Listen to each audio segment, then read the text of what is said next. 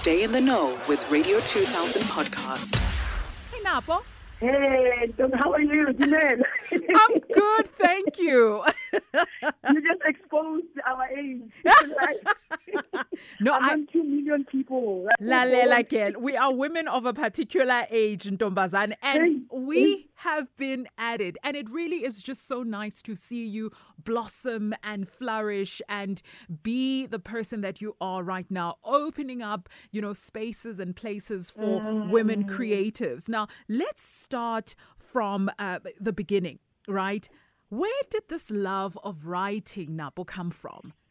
I started from back home. Of course, I was born in Soweto, but I grew up in Kwakwa, and just being surrounded by a lot of nature, and just being that child who's obsessed with reading and just immersing myself with different people's worlds, like literally walking into people's shoes, and then and being able to just reflect and see what's happening around society, and going back and journaling. I think for me that was just the basic of it.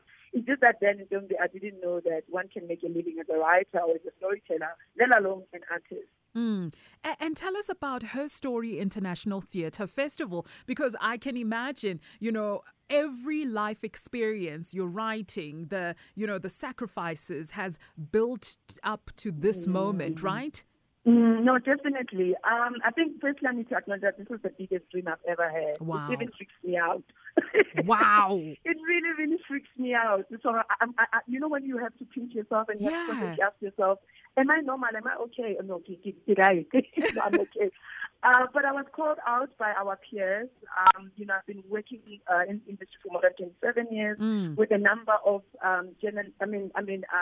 institutions. And last year I had a breakdown, pre-post COVID, and just feeling like after 27 years, what do I have to show for myself? But also just feeling drained and really not okay emotionally. Different friends of mine from across the world, they were saying, listen, the only thing you have control over has always been your creativity. Come up with something that we can support you. And it just took me about 72 hours, and I was like, I'm passionate about women's stories. I'm passionate about archiving, documenting, but about sharing spaces. And more than anything, how do I help Ntombi to also rise from trauma using her craft? And I call all my friends across the world. Everybody was just like, I'm in. Tell me the date, the time. Oh, what's the name of the festival or the gathering? And I was like, Herstory International Theatre Festival. And that's how really it started. And then when I started seeing everybody respond, I was like, oh, guys, so this is real. It is real. And like you said, a lot of people responded. Who are these people? Can you name them? Name drop, girl. Definitely, I can name drop. Definitely in South Africa, from visual, side, I have been able to curate and secure one of my friends, Zanele Moholi. There is D.B. Young, who's an amazing dub poet, theatre maker from Jamaica and the UK. There is an amazing company, and my colleagues from Stockholm University, Darling Desperado, they are coming. Yeah. An old friend of mine from the US, Kairishi, Washington. But also here in Lebo Hang Masango, we've got Sipokasi Jonas, we've got Teresa Puti. So there's an amazing lineup of really amazing artists, Unomsa Buchelezi Shezi, all these women are going to come together at the Soweto Theatre first week of August and be part of this, festival and program. That's incredible. But also, as much as we're celebrating you right now, I'm sure there were challenges that you faced in coming up with this, or actually just, planning the logistics of this Herstory International Theatre Festival. What are some of the challenges that you do face in the creative space, whether it's putting together a festival of such magnitude or just existing as a creative woman in South Africa, trying to write stories and create content? What are some of the challenges you face? Even now as I'm talking to you, I'm so emotional because often, when you go to theater school, when you go to music school, or when you've been trained as an artist, you are taught to excel in your craft. Yeah. But with the minute you enter the creative industry, which is the show business, you realize that you have to focus on a longer word. You are already a show. You are gifted. You've got talent. You belong in, you walk around amazing tribes and communities. But the business side is so hard. Like I'm struggling with funding, trying to get the corporate people to come on board, trying to convince, people with money, from different government institutions to buy into the dream, but to realize that it's not my dream, it's our dream, because there's 250 artists and creators who are depending and who need this even more than Ina is Napo. And I'm just a vessel, I'm just a channel, but also it's a sharing space, and people need to be paid, and people need to have a sense of hope, especially post-COVID. How do I say I can't pay you, Ndombi? How do I say I can't afford you? You know what I mean? So the art is there. We've got, like as you said, as we have shared, the lineup is super amazing. This is game changing. This is this is time in era where Herstory is going to speak to history. But the funding is a constant struggle. So I'm creating, but also I have to constantly every day wake up and think, how am I going to pay my 20 interns fresh out of school? How am I going to pay and make sure that all these amazing musicians from what I said are covered? How am I going to do that? But it has to be done. I keep saying that it happened. We can't turn us. We can't go back. Absolutely. 4 weeks to go. Now, I've had conversations with many artists, the likes of Selalo Seloda, Judith Sipuma, a lot of them, and then there was Untati Moshesh, who was actually just, commenting on the state of, the arts, especially the Ministry of Arts and Culture, and how it's non-existent. It's not helping. What would you like to say to the Minister of Arts and Culture, Ubab Natim Tetwa, if he's listening right now? I would say, Minister, art and culture, and it's part of our existence and identity. Speak to us like the people that who are your vessels, who are your channels to forward messages. Speak to our hearts. But also, I pray and kneel down and say that I hope our ministry can see us beyond just, entertainment. That we are parents, we are products, we are ambassadors. Every time I leave South Africa, I represent not just Kwakwa or Basotho. I'm a South African artist who is top of the game. You know what I mean? So I can only exist if this vessel is filled up with water, if it's overflowing with, it's filled up, and then I can be able to excel. I carry South Africa everywhere I go, and I'm a proud South African artist. I carry the language, I carry the music, the poetry, the stories that will never see a day in a classroom. This is what I'm called to do.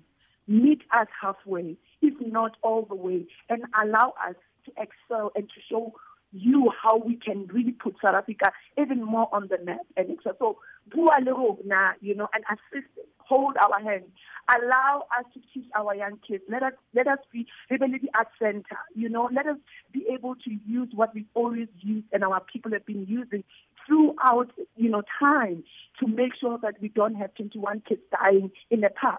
Help us to sustain those recreation centers. Help us to put, our kids to play soccer safely. I'm just so emotional. I know, I can hear that. My plea as well is those who have ears and those who have the power to change, I hope they're listening. And they listen to your heart as well, and your desperate pleas, and your desperate cries, rather, to say, please intervene. Siyacela. Lastly, Napo, as we wrap up Pride Month, you recently formed part of a conversation called Embracing Queer Parenting with your son, your beautiful son, Lesedi. What was that experience like for both you and Lesedi? Yes, I was saying you just brought a smile back.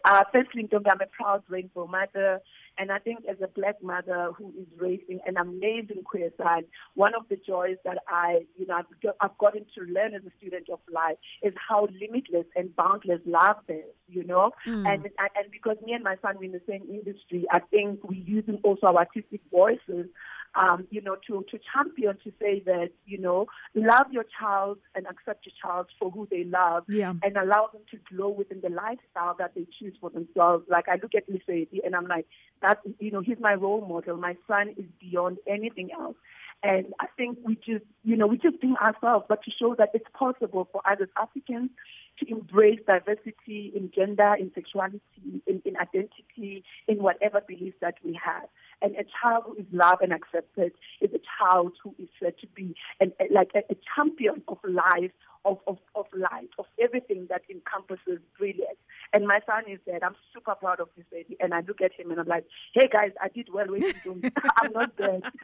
I'm glad you're telling yourself, because I was about to say, if no one has ever told you how incredible of a parent you are, I'm going to do it on national radio and say you have done a really, really good job with Lesedi. Let's wrap up the conversation with social media handles, as well as where can people experience the Herstory International Theatre Festival. I know they're excited about this one. I know. So it's going to happen at the Soweto Theatre from the 1st to the 7th of August. A beautiful space. That's a beautiful space. Yeah. I'm so grateful. They are our biggest partners.